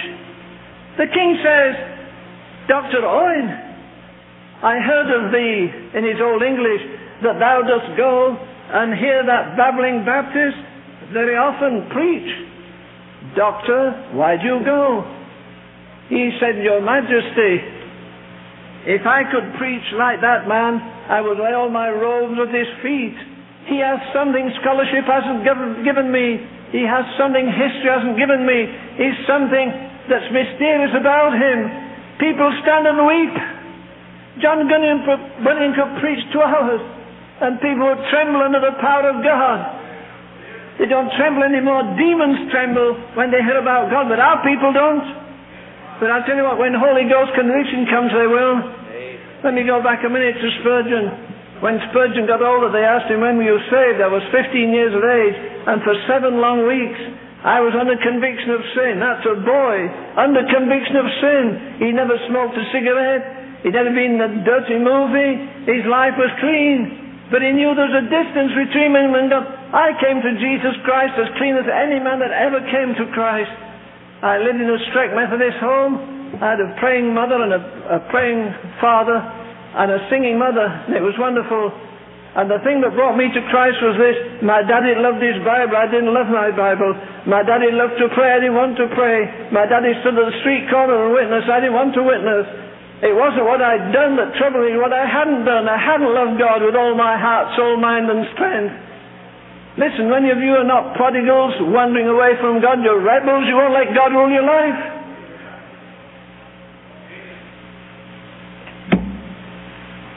Elijah went and showed himself to Ahab. I'm going to rush through this now.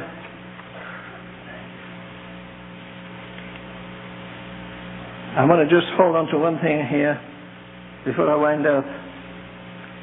You've got all the armies. Isn't it an amazing thing that at the end of this trip, Elijah says to the king, you bring all the people of Israel before me. Isn't that stupid? What do you mean? Everybody in Israel hates you. Look at them walking. They're lame. They've had no food for 3 years. They've had no new clothes. They're weary and they're worn. You're asking to be assassinated. He said, I don't care about that. All I care is I want God to be vindicated. And so they bring all the people trudging along the road, hungry and tired. And the judgment, the proof is this. As you know, Elijah says, get the prophets of Baal to come. And there were 800 of them all together, and he's alone by himself. But one man with God is a majority. You say, what can I do? Do you know, this week we celebrated 50 years from World War I, when Hitler was scorned in England. They said that little German has Charlie Chaplin's moustache on his lip. He's insane. We don't need to fear him. He made the whole world shake. Just one man who had a fanatical idea. And he made the world to tremble. In our day, the Ayatollah Khomeini, he was in prison in France for 10 years. The Shah of Persia had the largest air force in the Middle East, the largest army, the largest collection of jewels, sitting on a peacock throne. There he was. Here's a ragged Ayatollah, living on bread and butter. He hardly had anything. He sacrificed like Gandhi did. Gandhi hardly had anything. He held his own. He lived on bread and drink and water. He sacrificed so people follow him. Can you find an evangelist you want to live like today? Why did he need $1 million homes, $1 million swimming pools, $1 million jets? Well, they look ridiculous at the judgment seat. Read the back of your Bible and see where Paul went without any train or plane all over. 4 missionary journeys. They're astounding, and in prison, all because the power of God motivated him. Okay, let's get these people. They're all lined up. And Elijah says, come on now, you can have the first try. The God that answers by fire, let him be God. Now you try. So the priests stand there, they beat their breasts, they shout and they scream, and they're there till the sun's going down. And Elijah gets scornful. He says, well, call on your God. Maybe he's gone shopping. Maybe he's sleeping. Maybe he's on a vacation. Somebody once said to Dr. Tozer, you're pretty scornful at times. He said, so is Elijah, and so am I. When it comes to mocking the priests of Baal, you say all that we see around him, groves to Ashtaroth and to Baal, they're all in America today. I looked at the 7th, and in England too. I looked in the 17th chapter of Acts today. What does it say there? It says that when Paul went up Main Street in, where was it, Athens? He saw the people, what it says, they were worshipping what? Strange gods. There were Epicureans and Stoics and philosophers and poets, and he marched in the middle of them and he talked to them about the resurrection of Jesus and the judgment day. But he says when he looked round and he saw the streets were lined with temples to false gods, it says in the English, King James Version, his spirit was stirred. Philip said in his translation, he was exasperated beyond endurance that people could give their money to strange gods. I talked with a man not long ago, went to the Middle East. What happened? He wanted to go in the mosque. They said, sir, you can go in the mosque when you grow a beard. You've got to prove you're a man. We don't let women in. Number 2, it's a sign of your dedication to your God. He said, Mr. Rainey, I went through the Middle East. You talk about prayer meetings. If we don't get a revival of praying, if we don't concentrate in prayer, your children will be praying in concentration camps in America. And it will happen in your time. What happened when he went to the mosque? Crack of dawn. He couldn't get in. 3,000 pairs of shoes outside. Every man is down on his face before his God. Staying there for 2 hours if need be, listening to an address by the Ayatollah, saying how great Jesus Christ is. No. How great Allah is. And yet one man says the greatest sermon I ever heard on Jesus Christ was by a Mohammedan, saying Jesus Christ is beyond all these other leaders of religion. I heard this recently of a man who got saved. I'll tell you how he got saved. His wife was a wonderful Christian. He was still a Mohammedan, and she talked to him about the Lord. And in mercy, God came and visited him in the night. He had a dream, and he went to heaven. And he said when he got to heaven, he said to one of the guards there, I want to meet Allah. Allah doesn't live here. He said, all right, show me Muhammad. He doesn't live here. He said, who lives? He said, there, Jesus Christ, the Son of God. And he said, in my dream, I saw Jesus Christ. And I realized Allah isn't in heaven and Muhammad isn't there, that Jesus is there. And it changed his whole life. But you see, God isn't going to give us visions like that. He's revealed himself here in his word. Okay. We skipped over one event there that must take me a minute here. Remember what happened? This man Elijah, the Lord tested him by the brook Kerith. That wasn't a nice stream, it's a dirty stream. And he fed him with a raven. That raven didn't go and steal filet mignon off the table of the king. The raven is a carnivorous bird. It went to carcasses, it went to old bodies and ripped pieces of flesh and brought them to the man of God and brought him bread. And he drank water of the stream, but the stream dried up first. The natural always dries up before the supernatural. And there he was. The stream had dried up. Then when God has tested him in hiding, go hide, forget everybody else, break rank, get 3 years with yourself. Dear God, in eternity I'm going to ask him, what did you learn those 3 years? It's going to be awesome. He had 1,000 revelations God would let him reveal to us in the 3 years of obedience. It's obedience that will bless us, nothing else, until we get into line with the will of God. Okay, so then after he's proved himself, God says, go to a widow. A widow? Who wants to sponge on a widow apart from TV evangelists? But you see, he says, I've commanded the ravens to feed thee there. I've commanded a widow woman to feed thee there. And as long as you're in timing with God, you won't die and you won't starve. I've commanded the raven to feed thee there. He goes to the widow and says, make me a cake. I've only a handful of meal, a drop of oil. And I put them together, and she made them. Put them together. Then what? He's 3 years in a cave. She's 3 years making donuts and fancy meals. It's rough, you know, when you pray and get somebody else out of bondage and the Lord leaves you in it. That's a test of faith, isn't it? Okay, that was good, thank you. But wait a minute. He scored when he went and hid. He scored when he went to the woman there. And now he comes and he's coming to the most critical thing of all. Because our God is a consuming fire. Notice, it doesn't say the woman went to the door and said, get the town crier. Go all over town and say, listen, this is a man of God. He raised the dead. That's our business. Your business isn't to make people clever in your church. It's to raise the dead. Check and see how many of your deacons are born again. How many of your Sunday school teachers are genuinely born again. Did they take time to be all holy? Do they feed on this word? Or are they doing it by rote? Every child they teach, they'll face at the judgment seat. This is an awesome thing. No, they didn't run round and say, this man has proved his identity because he raises the dead. He says, bring all the nations to, and the God that answereth by fire. Come on.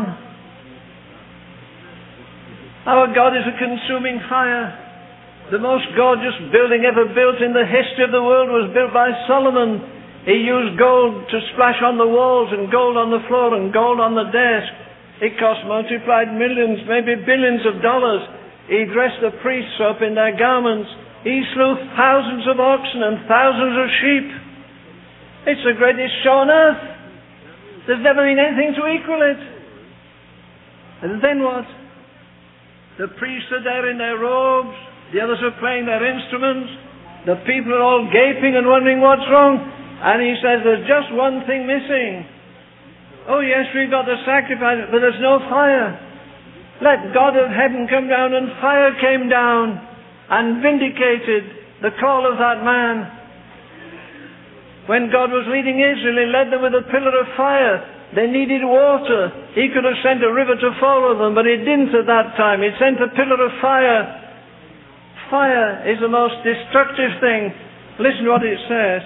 That when this man cried and said, let the fire come down. The fire came, even though it saturated the sacrifice with water.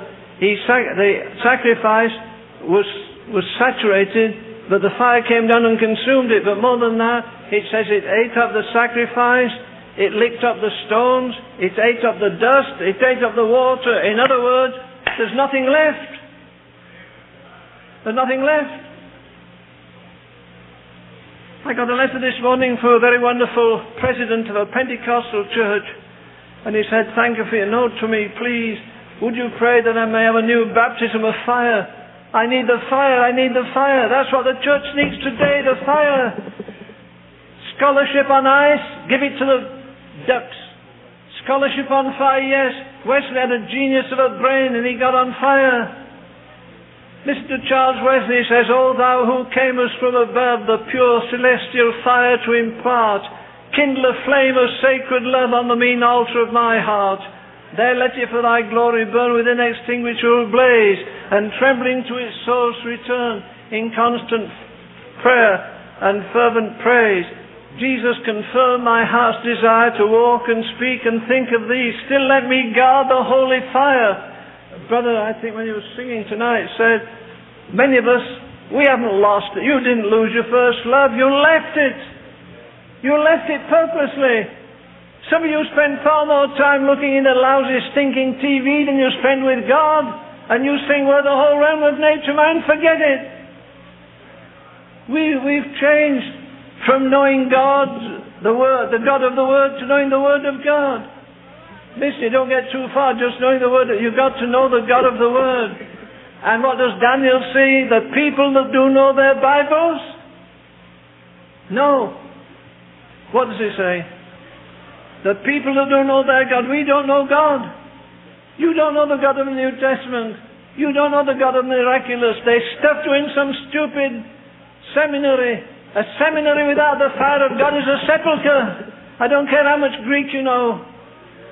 We never had a more learned pulpit in America. When I came to America in 1950, there were only about 50 doctors in the place. Everybody's a doctor now. Does it scare the devil? Of course it hasn't. It's when we begin to burn with compassion, burn with love, burn for a lost world. Oh, you'll shout amen. Listen, if God the Holy Ghost starts telling you right now you're spiritually bankrupt, don't wait till the end. Get up and come and kneel here and cry to God. I don't care about the meeting being broken up. The meeting, God doesn't have to wait to the end of the meeting to get you to decide whether you'll take deity into your being, to consume everything, okay? Let me go to Edwin Hatch. He wrote one of the most lovely hymns I think ever. I sang it 80 years ago in England. Breathe on me, breath of God. Fill me with life anew, that I may love what thou wouldst love and do what thou wouldst do. Fill every part of me with praise. Let all my being speak of thee and of thy love, O Lord, poor though I be in me.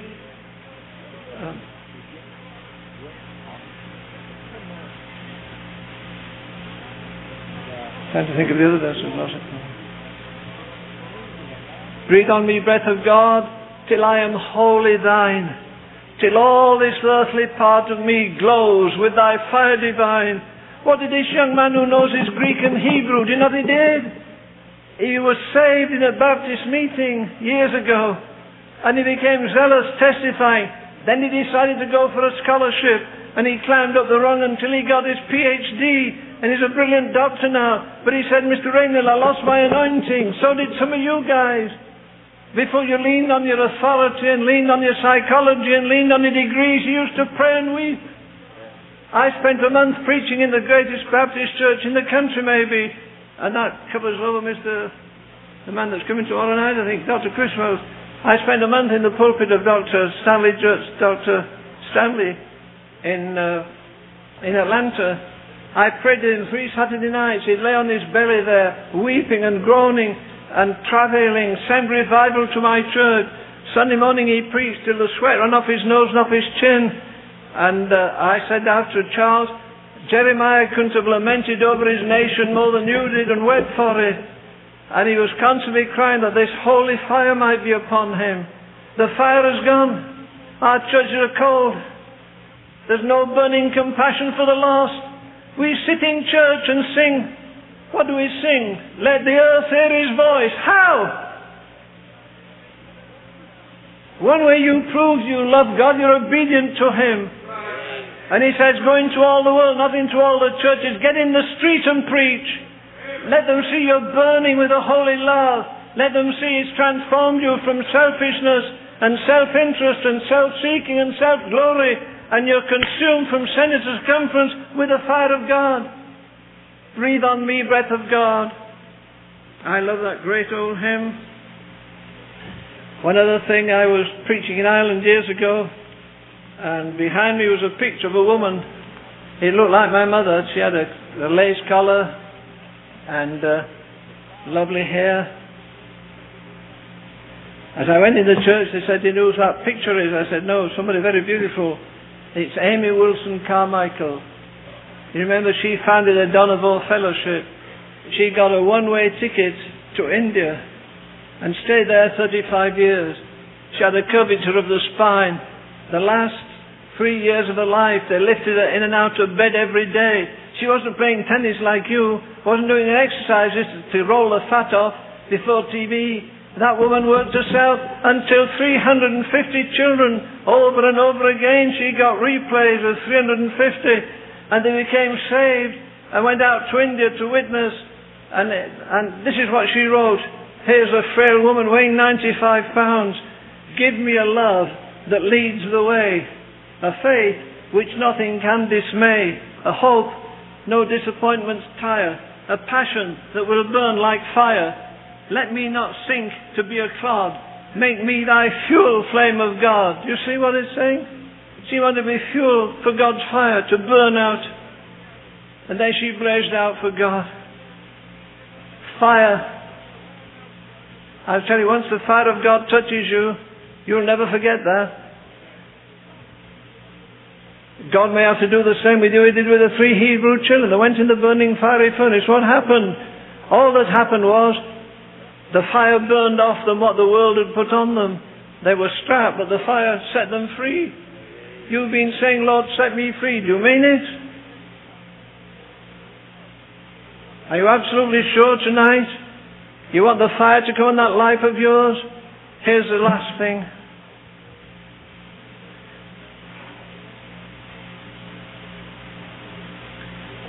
The horrible backsliding of these preachers in the last 3 or 4 years has brought an avalanche of criticism and bitterness and ridicule on the church of the living God. You know, I don't care that much about it. I care for them, I weep, I groan that men claiming to be filled with the Holy Ghost can be led into such rotten sin. But wait a minute. It's not what the world says about them that troubles me. You know, it hurts me about the church in which I live and you live. It's what Jesus said about it. Listen, stuff your mind in the back of your mind. Get rid of your pre-tribulation theory, or your post-tribulation theory, or your mid-tribulation theory. Here is the church that Jesus Christ bled for and agonized in Gethsemane for, and he bled on the cross for it. As the hymn says, with his own blood he bought her, and for her life he died. When you've got rid of all your theories of post and mid and pre-trib, most of you will agree. I asked the class that we had last week or the week before, do you believe we're living in a Laodicean period? Yes, the church is laid back. What does Jesus say about it? Listen, it's his criticism. It's not John writing. It's not a critic writing. Jesus says of his church, this last phase you and I are in, she's poor, wretched, naked, blind, miserable, and thou knowest it not. Wait 1 minute. Our young princes in England all want to get married in Westminster Abbey. And when they go, they have a naval uniform on. It's got about 8 gold buttons. They have a sword with a gold handle. 3,000 of the greatest people in the world, kings and presidents, scientists, are allowed to come into that abbey which seats 3,000 people. You're 3,000 of the choicest people in the world, so-called, socially. And the man up in the organ, right above the altar at the front, says, listen, how will I know when the bride comes to the door? Because there are men, 6 trumpeters there, and they'll give a blast. And immediately they blast, you start on that organ, here comes the bride, here comes the bride. So here's the fanfare, and the guy up there says, oh, this is the moment of my life. I trained for years to play this multi-million-dollar organ. Here it is. It's a royal wedding. And he starts, here comes the bride. And just as he does, there's a woman there at the front. She's got some artificial wedding clothes she bought in a junk shop. And suddenly she jumps in front of the prince that's coming down the aisle and bares herself, throws her clothes off. She's stark naked and stinking. And a policeman gets hold of her and says, "Hey, you wicked woman, what are you doing?" She says, "I'm the bride, I'm the bride, I'm the bride." Come on with all your theories of the return of... Is Jesus Christ, the Son of God, coming for a bride that's dirty and lame and blind? Answer. Well, then we have to revival of holiness. He's not coming for a filthy, lousy bride. And you claim you're part of the bride. Which means at this very moment Jesus Christ can come, because at this moment and every business transaction today, you're conscious you're wearing a snow white robe of His righteousness. Every day you live more for His coming than for business. Every moment He's not going to give you a moment to get changed. He's not going to give you a moment, preacher, get rid of those dirty magazines you have. He may come at the moment you're watching that dirty show that you watch when your wife's gone to bed. Listen, there's no praying, it's all going to be caught out.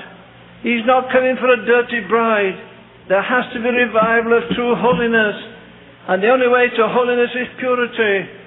What did He say to the disciples? Ye shall be endued with power from on high.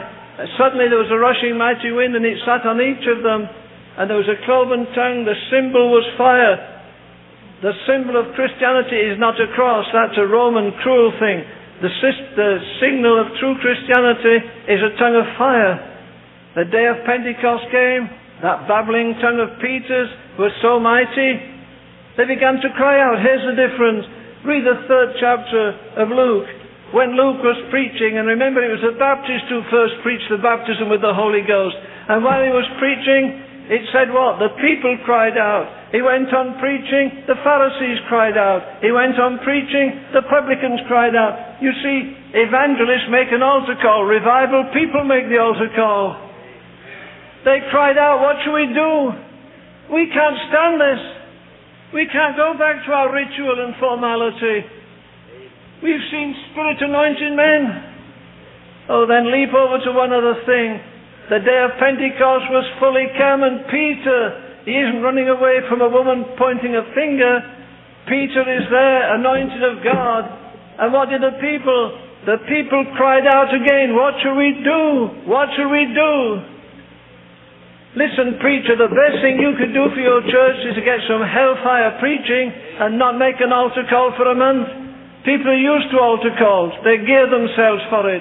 Either they come forward easily or they ignore it. You get to the place where they start ringing you up at night, I can't sleep. I'm not right with God. I'm not a true Sunday school teacher. I'm not a true deacon. I'm not a true witness. I'm faking it. Listen, He's coming in a moment, in the twinkling of an eye. If He comes 50 seconds from now, will you be taken? He's not going to give you notice. He's not going to give you time to memorize a few scriptures. He's not going to give you time to pray. He's not going to give you time to get right with some people that you hate. He's coming for a pure church. There'll be a very, very small remnant inside of a remnant when He comes. But that's who He's coming for. I don't believe He's coming for the whole church. For the simple reason Paul says, if by any means I may attain to the rest, by any means. What do you mean? The man has built more churches, written more epistles, seen more miracles, raised the dead. And he says, if there's any way I can be in that minority, I want to be there. I'm going to get it whatever the cost may be. And it's going to cost that. It may not cost you anything to get right with God. It costs you a lot to stay right. It costs you opposition. Cost you ridicule. Well, I'm going to stop there.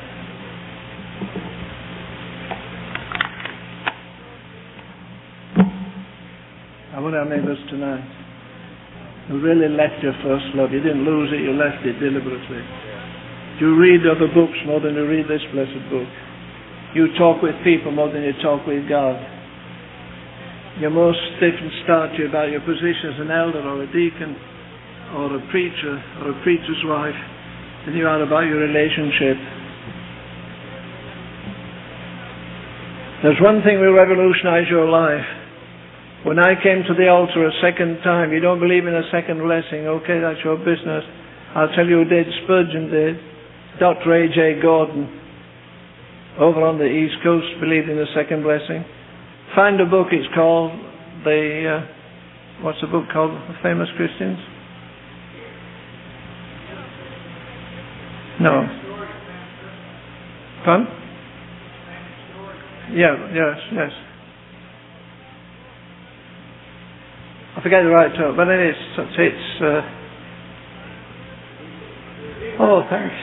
thank you. There's a man knows his Greek. Deeper experiences of famous Christians, every one of them. George Fox had an experience of God, but he couldn't keep sweet. Listen, don't you think you're going to live a normal life? You get filled with the Holy Ghost. The trouble with our church is you can predict everything. The Holy Ghost has a chance. In the office on Wednesday, they planned what God had to do on Sunday morning. Stand up for this hymn, sit down, the choir will sing, Miss Jones will gargle to music, and then we'll have a few more things. Forget it. The New Testament church was totally unpredictable.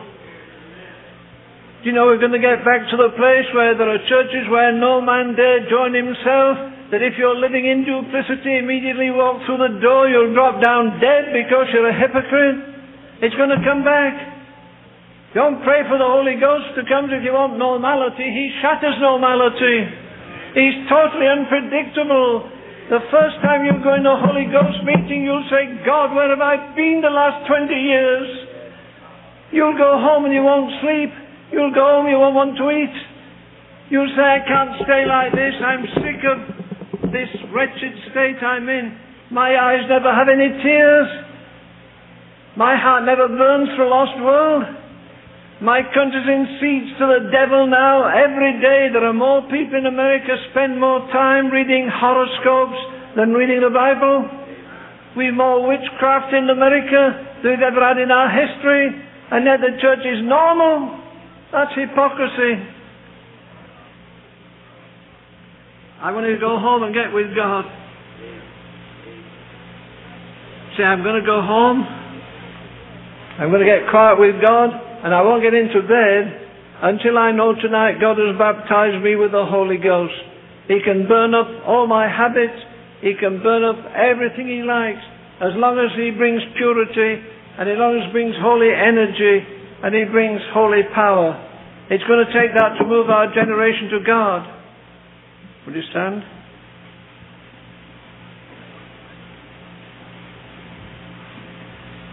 Father, we thank You tonight for Your presence. I'm sure You've spoken to many hearts. Lord, I ask You to make the next 5 minutes a tragedy to the devil.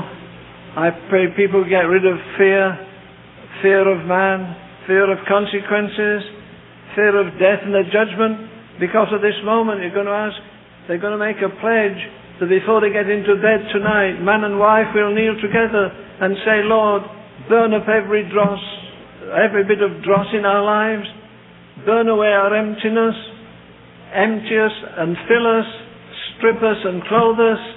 Baptize us with this fire that will give us a passionate love for souls and help us walk in purity till Jesus comes. I'm going to ask you with your heads bowed and eyes closed. I'm not asking you to come forward.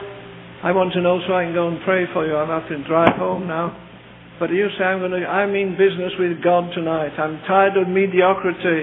I'm going to move into a new sphere by the power of God.